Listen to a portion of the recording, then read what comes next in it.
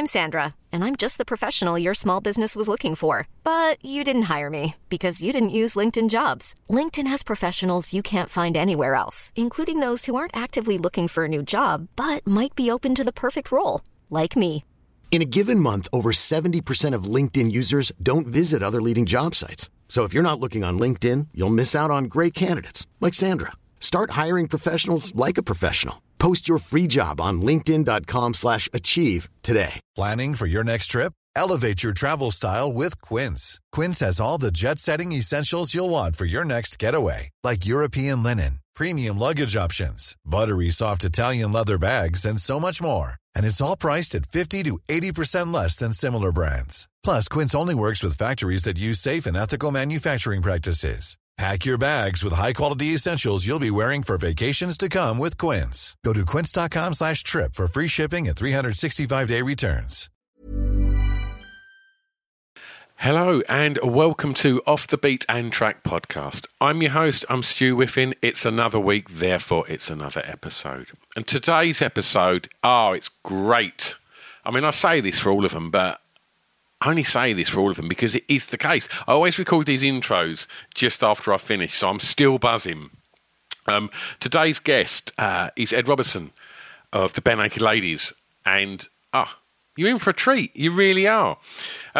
Before we get into this, a few quick thank yous. So thank you to Amy for helping facilitate this chat.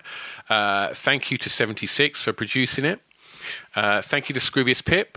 And much love to everybody at the Distraction Pieces Network. And a huge thanks to you lot. Because the nature of the discussions I've had with so many artists over the last 13, 14 months has been about, the way that the world has been in this pandemic, and everybody's talking about what they're doing to, try and maintain a sense of well-being and to stay on top of everything. And, for some people it's been very difficult. For some people it's been, absolutely life-altering. And one of the things that has kept me balanced is doing this podcast. And so with that in mind, it's just a big thank you to you lot for being an audience and responding to it and sending messages and things like that.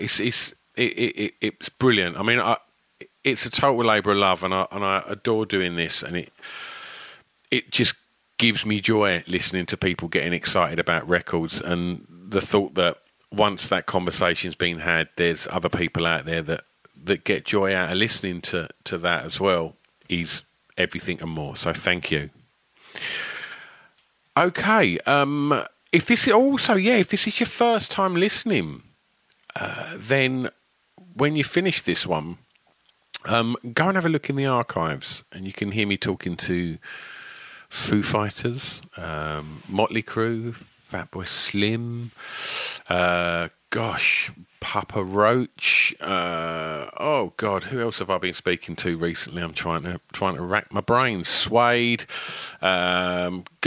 There's loads. Just go and explore it. There's 300 episodes with all your favourite musicians, actors, producers. Butch Vig, the producer, that's a great episode. I'll definitely direct you in the way of that one. And yeah, go and get stuck in. And if that's not enough, then you can get access to another 200 episodes and video episodes of pretty much all of them that I've mentioned and more over on my Patreon. And by joining that, you also support the podcast. And it's only 79 pence a month. So, yeah, if you can do that, that's wonderful. But I am aware it's tough times. We're still in a pandemic. So, pennies can be tight. But yeah, all I will ask is if you got mates that are into music and podcasts, then give them a nudge and go, check out Off the Beaten Track. It's all right, that. Okay, you can find out about everything you need to know about this podcast at www.offthebeatandtrackpodcast.com. Should we get on with today's episode? Yes, let's do that.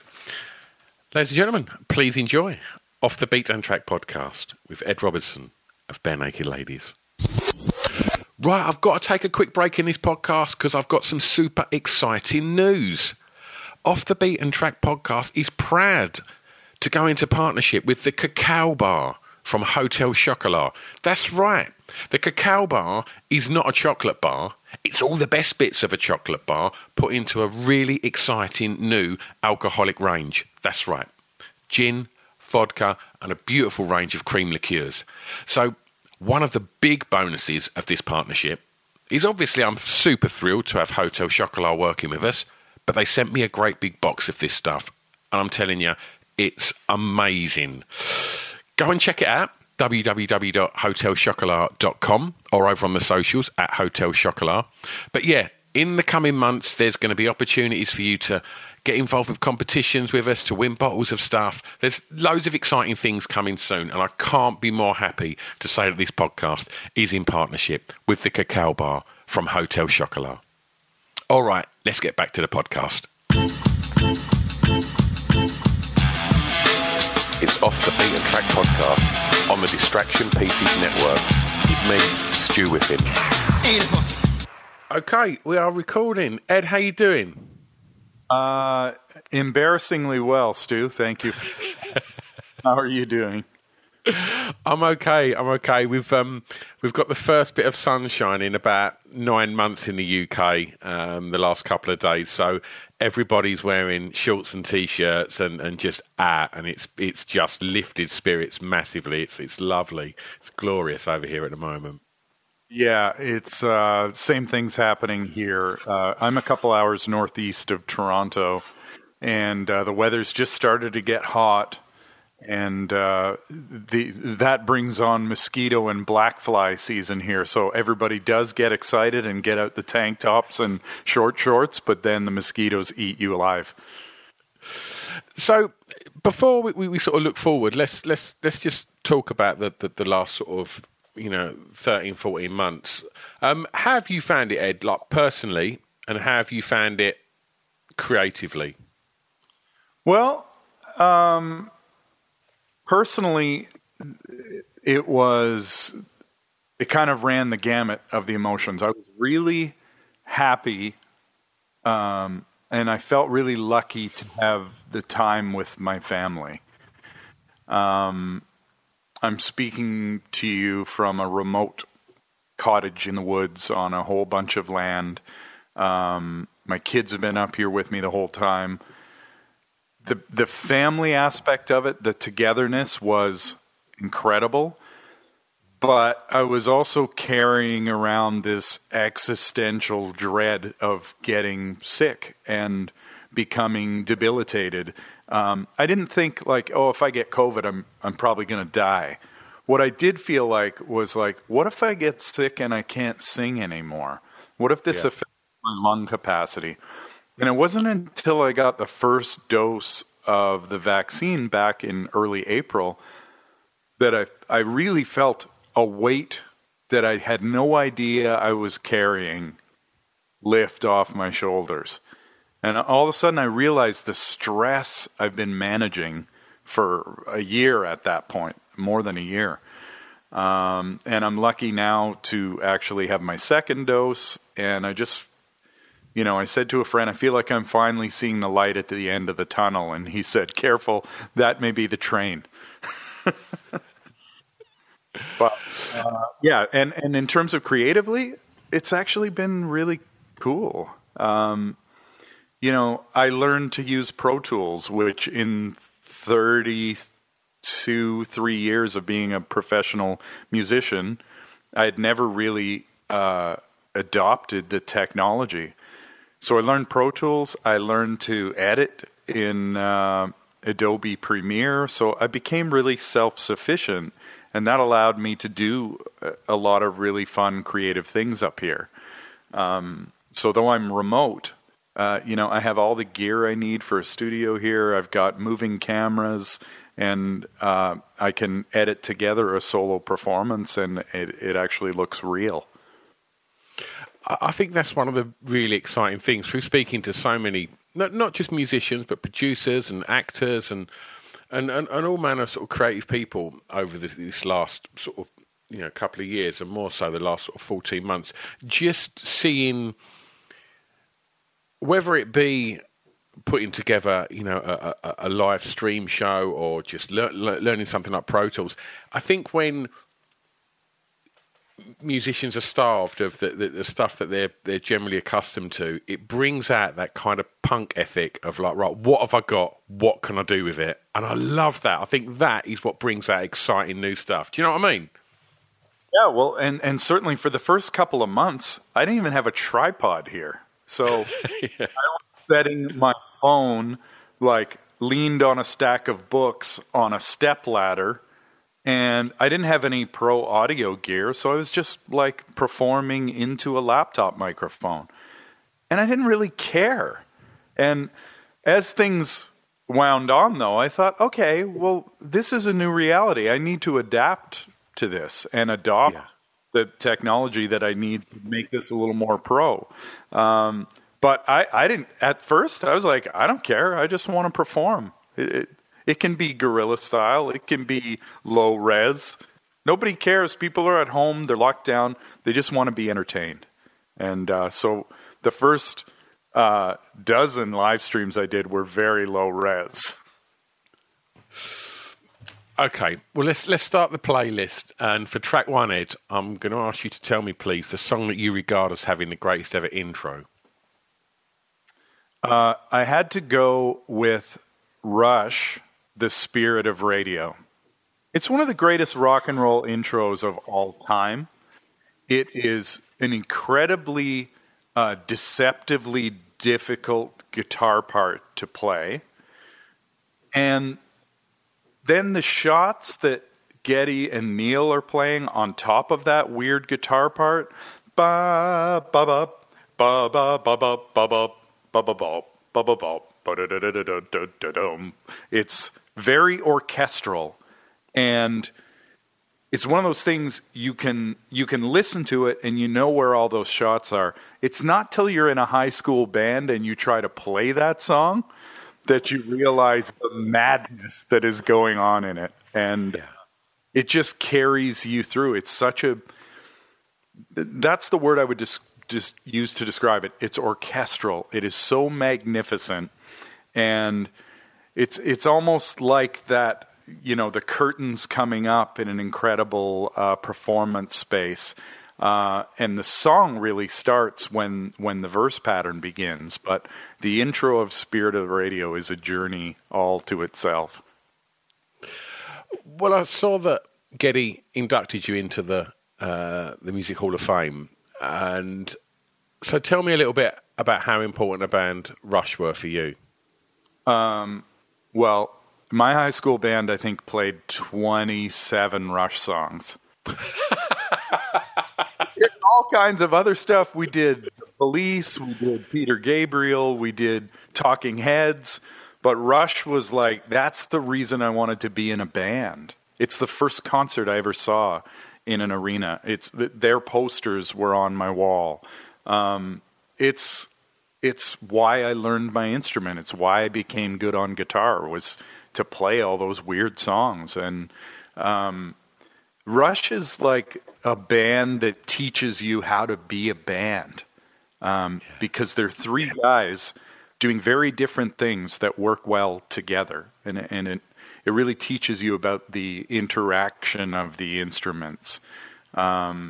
It's impossible to overstate the influence those guys had on me, and I got to meet them fairly early in our career at a big awards show up in Canada, and they were so cool. They were just so normal and appreciative and welcoming. And in about 92, we sold out 4 nights at Massey Hall, which is kind of Toronto's Royal Albert Hall. It's a prestigious performance venue in the city. And when Rush recorded All the World's a Stage back there in 75 or so, they sold out 3 nights at Massey Hall to record that live record. We sold out 4 nights. And the guy sent us a bottle of champagne and said, dudes, it was only supposed to be 3 nights. What are you trying to pull here? And, they're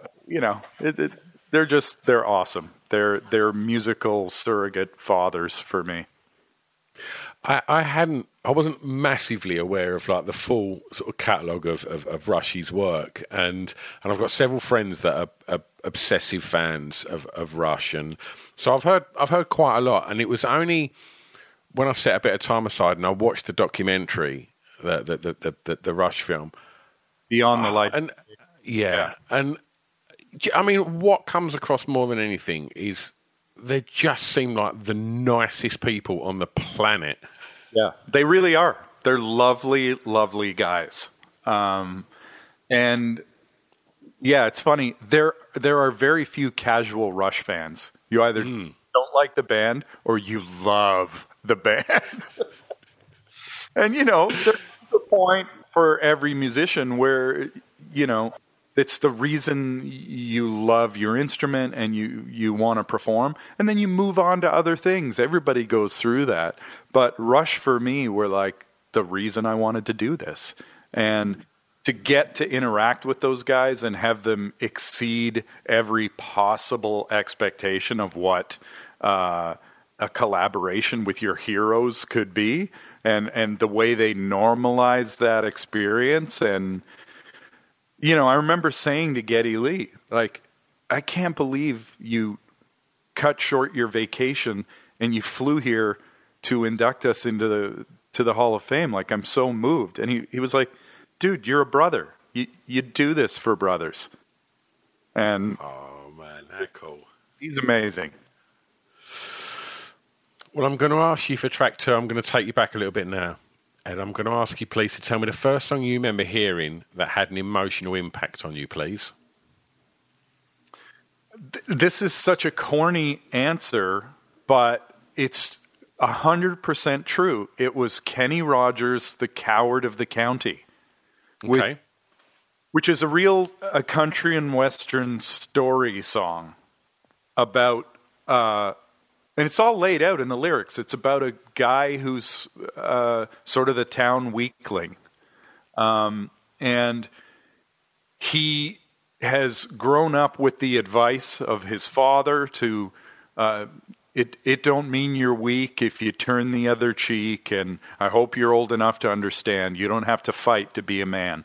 So his dad is trying to like coddle him and tell him that, just because everyone calls him a coward, like he doesn't have to fight to prove himself. And then in this story, he returns back to the farm to find his true love is being assaulted by the shitheads of the town, the bad dudes, and he steps in and gets his ass kicked. But he stands up for this woman, and the amazing part of the song is he then goes to his father and says, I hope you understand. Like, sometimes you have to fight when you're a man. It's like, it's such a beautiful little short story. It's got tragedy and incredible sadness in it. And I remember, like, what would I have been, 8 when that song came out? 9 years old? And I'm like, boy, I guess if someone's ever trying to take advantage of the girl on the farm, I'm going to have to step in. I had 0 touchstones for this song, and yet it was such a complete story. It entirely moved me. If you had to pinpoint what that emotion was, what do you think it was? It was probably like responsibility. It was what would the emotion have been? It encompasses a lot of things. It's about fear. It's about shame. It's about defiance. Like it's a pretty incredible song for a little 3-minute country song. Yeah. And yeah, I guess it made me sympathize with a character who was overpowered and yet tried to do the right thing, and then had to face family pressure and maybe even family shame for fighting. Yeah. I don't know. It's kind of a beautiful little song. I mean, I presume you was at home listening to that. So I'm going to ask you, was there always music on growing up at home? Always. And in fact, it was early country music. My parents, my dad played guitar, my mom and dad sang harmony vocals, and it was always old school country songs from Willie Nelson to George Jones. Like Kenny Rogers was a modern country artist when that record came out, and I grew up on much older 50s and 60s country music. That's the reason I wanted to start playing guitar. Well, I'm going to ask you, I'm going to stay in the formative years for the next. Hey, I'm Ryan Reynolds. Recently, I asked Mint Mobile's legal team if big wireless companies are allowed to raise prices due to inflation. They said yes. And then when I asked if raising prices technically violates those onerous 2-year contracts, they said, "What the f*** are you talking about, you insane Hollywood ass?" So to recap, we're cutting the price of Mint Unlimited from $30 a month to just $15 a month. Give it a try at mintmobile.com/switch. $45 up front for 3 months plus taxes and fees. Promo rate for new customers for limited time. Unlimited more than 40 gigabytes per month. Slows full terms at mintmobile.com. I'm Sandra, and I'm just the professional your small business was looking for. But you didn't hire me because you didn't use LinkedIn Jobs. LinkedIn has professionals you can't find anywhere else, including those who aren't actively looking for a new job, but might be open to the perfect role, like me. In a given month, over 70% of LinkedIn users don't visit other leading job sites. So if you're not looking on LinkedIn, you'll miss out on great candidates like Sandra. Start hiring professionals like a professional. Post your free job on linkedin.com/achieve today. Hey, Dave. Yeah, Randy. Since we founded Bombas, we've always said our socks, underwear, and T-shirts are super soft. Any new ideas? Maybe sublimely soft. Or disgustingly cozy. Wait, what? I got it. Bombas. Absurdly comfortable essentials for yourself and for those facing homelessness. Because one purchased equals one donated. Wow, did we just write an ad? Yes. Bombas. Big comfort for everyone. Go to bombas.com/ACAST and use code ACAST for 20% off your first purchase. Track, Ed, I'm going to ask you, please, to tell me a song that reminds you of your time at school.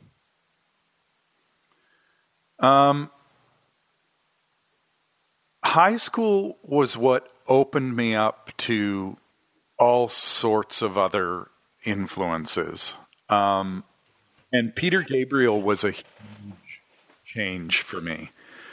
I feel like I went from the complicated prog rock of Rush to this poetic art rock that Peter Gabriel encapsulated for me.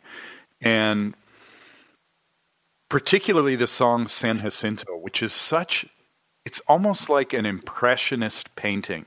The imagery in it is really stark and beautiful, and you have a sense of what's going on in the song, but it's not really spelled out.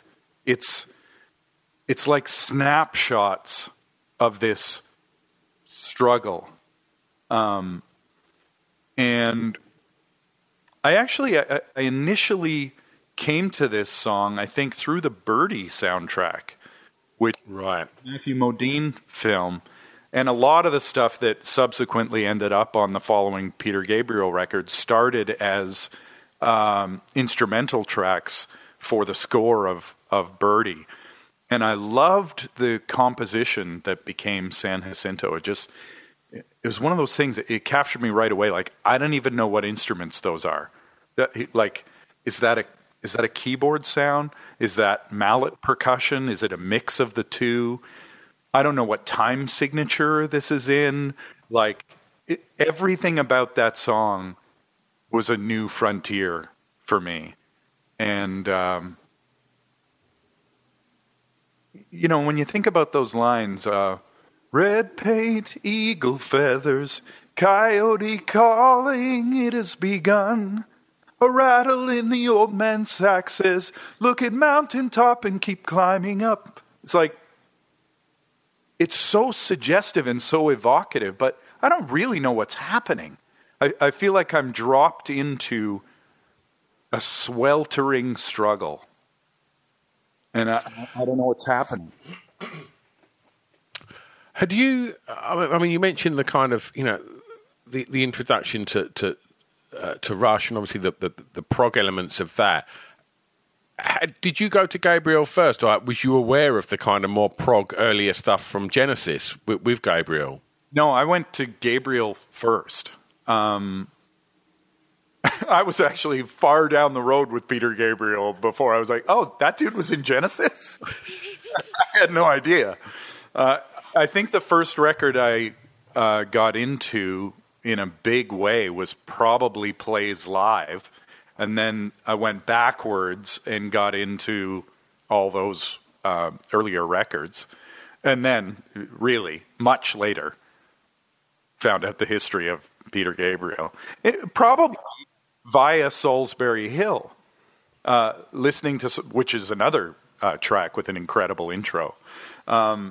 Listening to Salisbury Hill, loved the story and did a little reading and found out, oh, this is an autobiography, this song. And wait a minute, he left one of the biggest bands in the world to become one of the biggest solo artists in the world. Like, pretty incredible. Absolutely. Have you? I mean, when you've been in the UK, have you ever ventured to Bath? Have you ever been to Salisbury Hill, or you went there? Cool. It's all right, isn't it? Yeah. Bath. I think it's called the Mole Club. That's it. The Mole Club holds the record for the filthiest dressing room in the history of bare naked ladies. It's quite a place. I'll never forget that. It's a bizarre little place. You're on this little one way. It's almost like in the side of like a kind of bridge. It's really weird. And you go into this kind of dark little dingy venue. It's also the place where we literally played to two men and a dog. When my band was playing way back in the mid-90s. But we just wanted to go there so we could then just go and climb Salisbury Hill, sing it all the way to the top, and then just get a photograph at the top. We was more bothered about that than the gig. Yeah, well, two men and a dog is not a bad turnout for the club. Species covered. Only one gender, potentially two, depending on the dog, but... Whilst before we move on, just talking about school a little bit. How did you find school? Was it something you enjoyed? It was actually. I was quite a fast learner. I was terrible at doing homework, but my teachers all really liked me, and I was a bright and polite kid, and I was in a really good school. With lots of resources, and I was in this, was called the Gifted program in Scarborough when I was growing up. So we were all like adept learners, and I was kind of like, I was the dumbest kid in the Gifted program.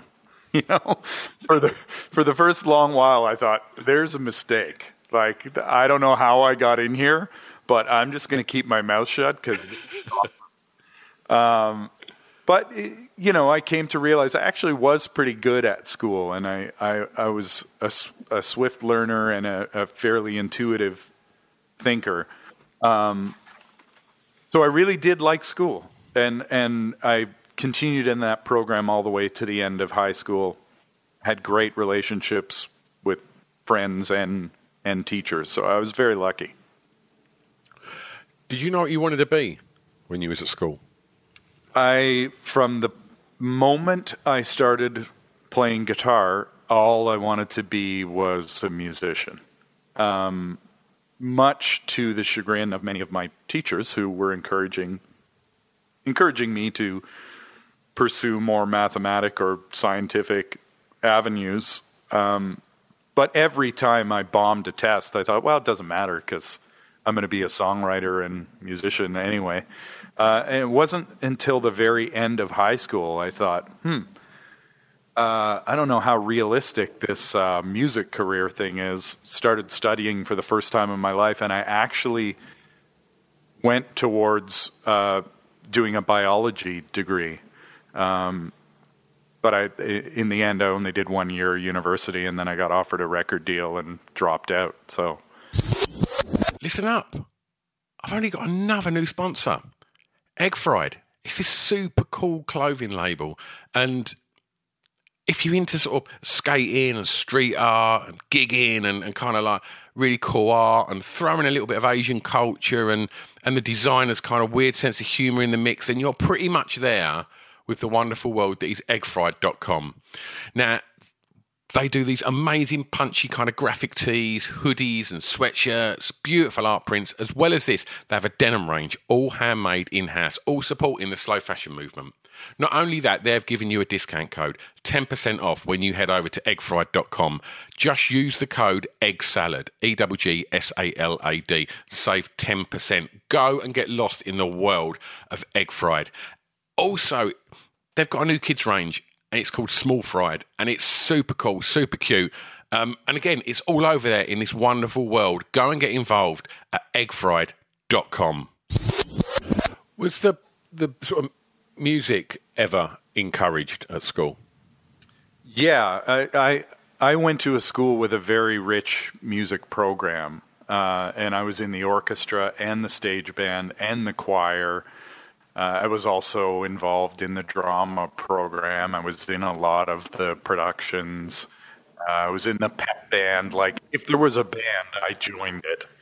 And plus, on top of all those school bands, I had a bunch of other bands. I played drums in a hip-hop band. I sang and played guitar in the band I mentioned where we played all the Rush songs.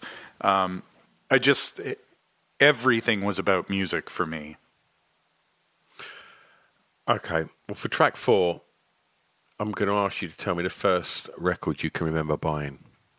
Well, it goes back to Coward of the County. It was on the same record as The Gambler. The first record I ever bought with my own money was Kenny Rogers' The Gambler. It was $4.98 Canadian, and I bought it at an amazing record store near my childhood home called Zounds.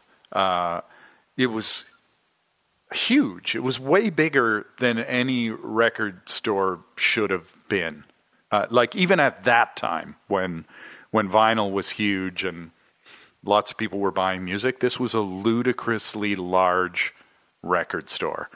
And it was an indie record store in Toronto. I loved going there as a kid. I just loved perusing the aisles, and they had everything because it was so big. Later got bought out by a national chain, and then as a teenager, I worked there. And it was like one of the best part-time jobs I ever had. We ended up, the very first music video we ever filmed was only about 18 months after I stopped working there. So I went and saw my former manager and asked if we could film in the store, and she allowed me to do that. So, but first record was Kenny Rogers' The Gambler.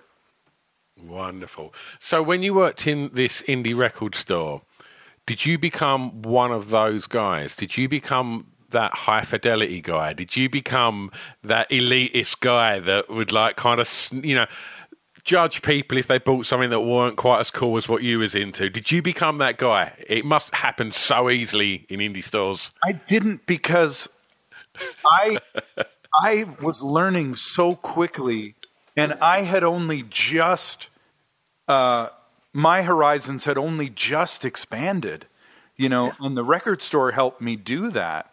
So, what I do remember doing is when people would come in, this will put the era together for you. People would come in to buy the California Raisins record.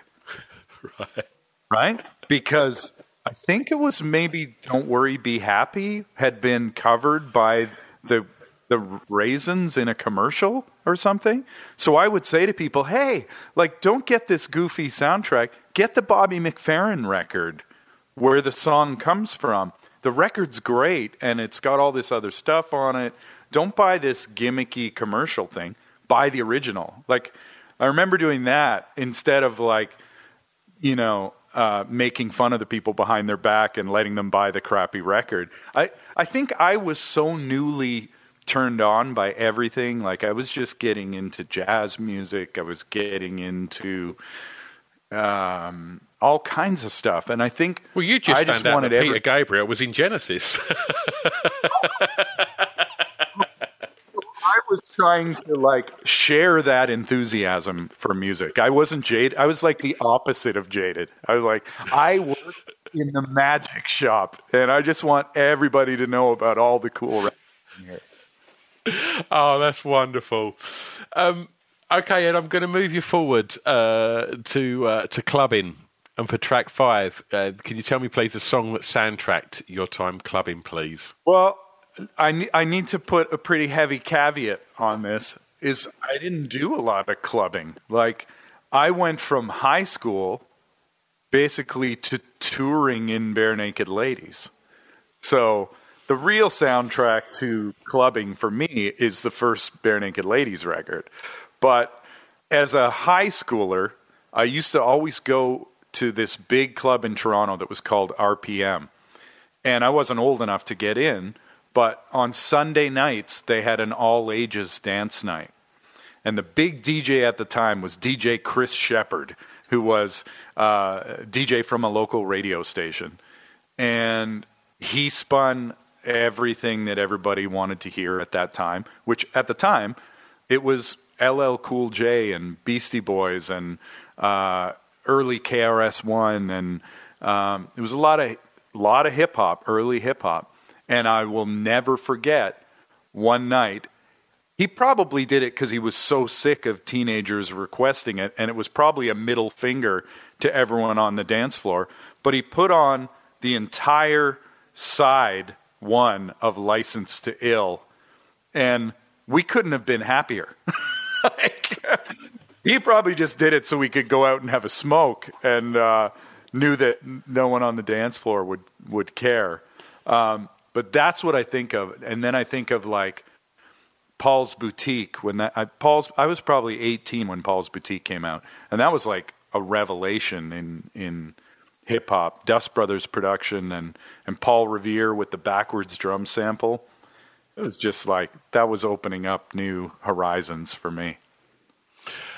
Did you get the same thing as? I mean, I'm 48, and I think I was probably maybe 14. Maybe 13, 14 when License to Ill come out.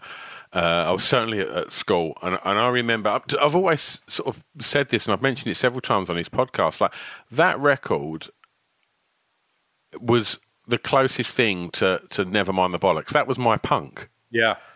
It was so raucous that the British media hated them, didn't want them anywhere near the UK, and obviously, to a young lad, when you're reading that, you want this band so much more. Like, they become they arguably the coolest band that ever walked the planet, full stop, the Beastie Boys.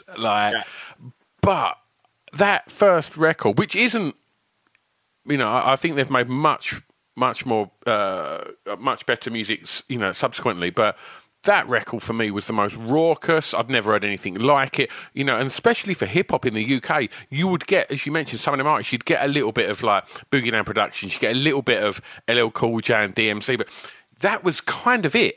Like, it still felt really underground and naughty and scary, and much as I guess the Pistols were 10 years previous to that. And for me, it was just the most exciting thing ever, the Beastie Boys. Yeah, that's exactly what happened with me too. It knocked me on my ass, and particularly as a young musician, really studying my instrument, really learning to play guitar, learning all these really complicated prog rock songs, then to hear License to Ill and go, oh, wait, none of that shit matters. It's all about attitude. Like, this record is exciting. That's what I want. I want to engage and excite people. I don't want to dazzle them with time signatures and melodic wizardry. I just want the attitude.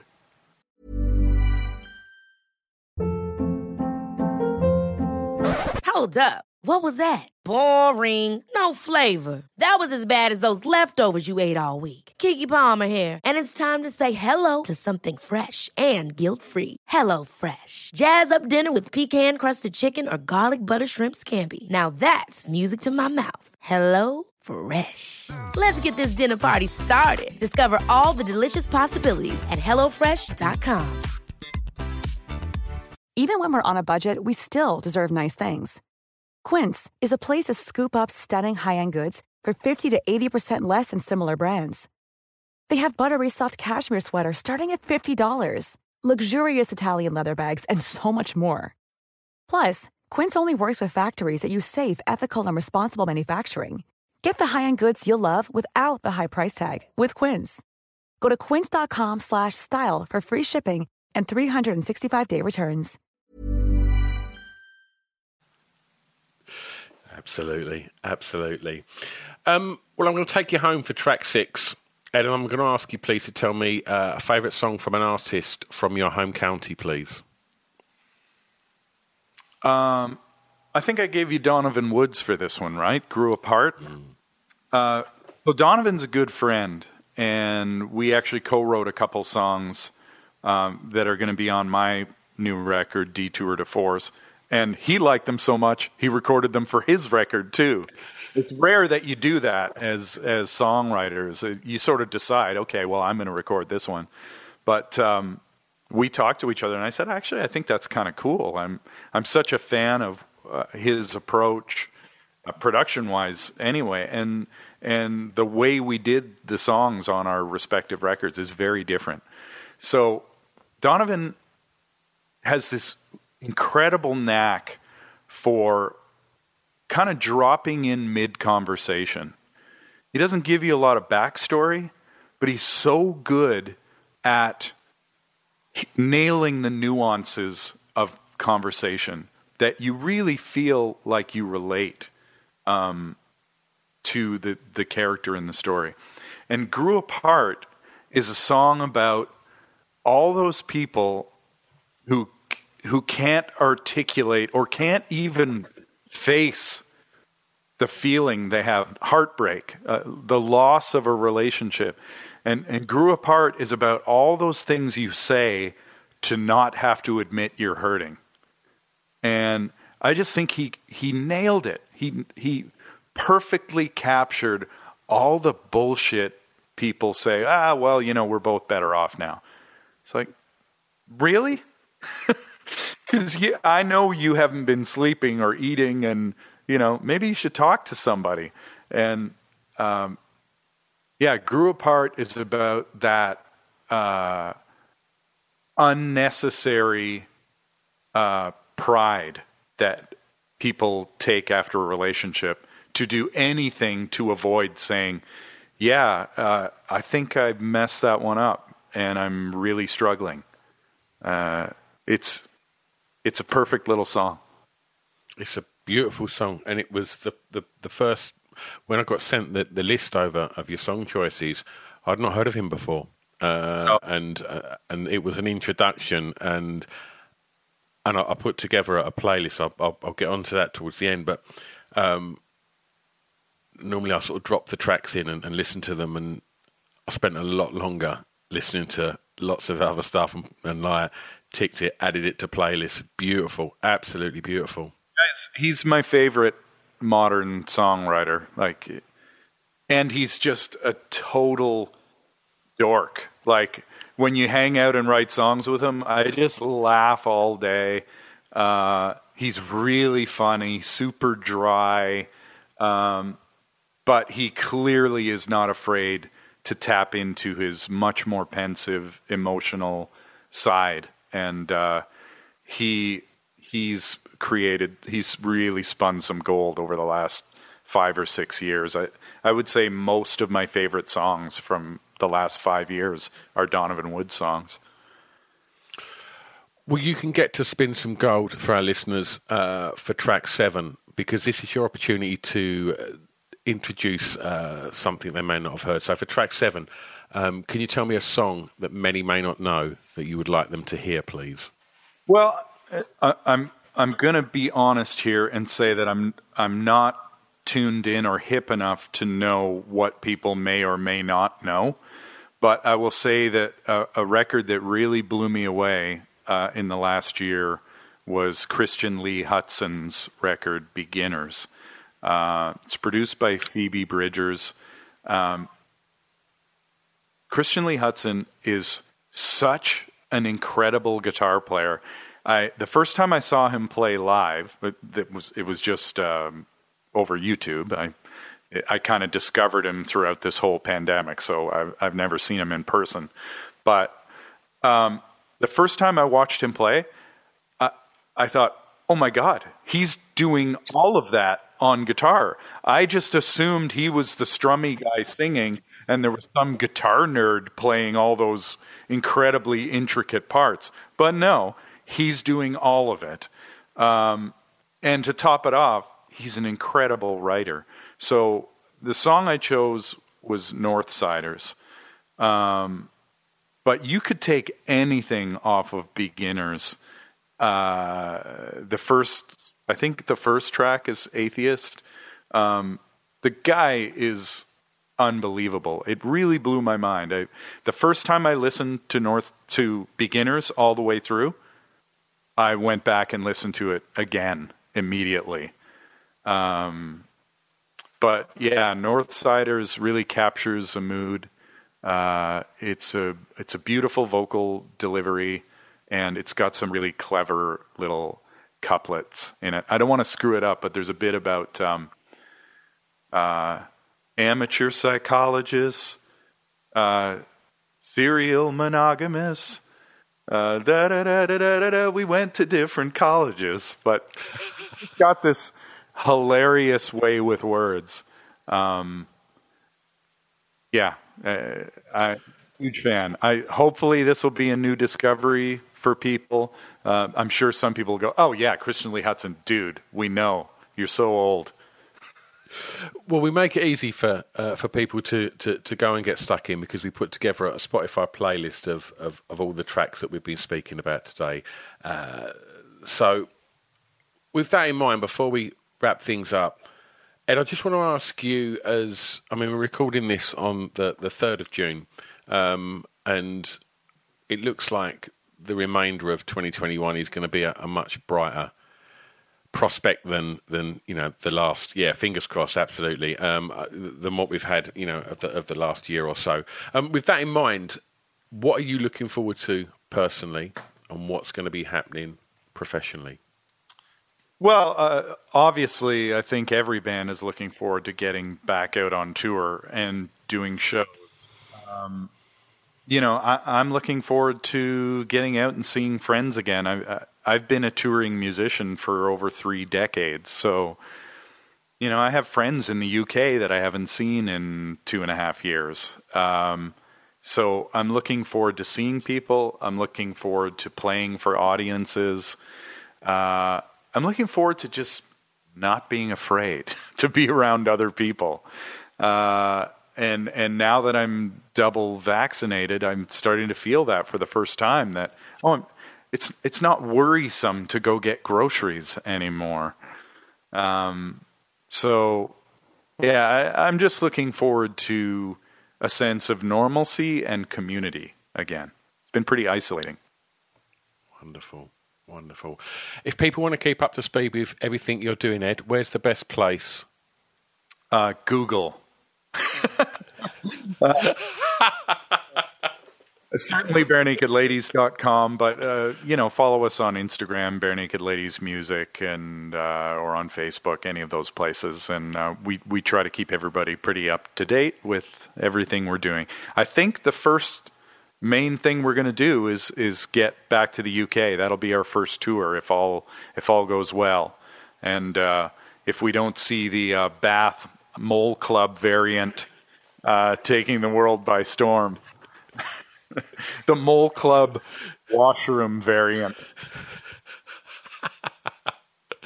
Well, I look forward to that, and I'll see you for a beer at the top of Salisbury Hill. Ed, thanks so much for your time, buddy. It's been absolutely delightful talking records with you. Thank you, my friend. Thank you, Stu. Thanks for having me, and I hope people enjoy my picks. Have a lovely day, Ed. The recording has stopped. Oh, thanks, Ed. That was great, man. Thank you. Cheers. Wicked. Have a great day, buddy. You too, Stu. Bye. See you soon, man. Bye-bye. There you go. What is it with Rush? The episode with Jason Perry and the episode with his brother Adam Perry, that band, you're not a casual Rush fan. As Ed said, you're either in, and when you're in, you're proper in. And I love it. And also we mentioned that documentary film about Rush. Even if you're not a fan or you don't know very much about Rush, I didn't know much about them. I watched that and you just fall in love with this band. It's unbelievable. So go check that out. And go over to Spotify and check out all of Ed's choices on the playlist. Just search Off the Beaten Track podcast guest playlist, and you'll be able to access Ed's and hundreds more of guests that have been on this podcast. Right, I think we're done. I think I've had a big old chat. I'm going to go and put my feet up. Have a lovely day, ladies and gentlemen, and thanks ever so much for supporting this podcast. Be excellent to one another, and I'll see you again soon. Love you. Bye-bye. It's Off the Beaten Track podcast on the Distraction Pieces Network with me, Stu Whiffen.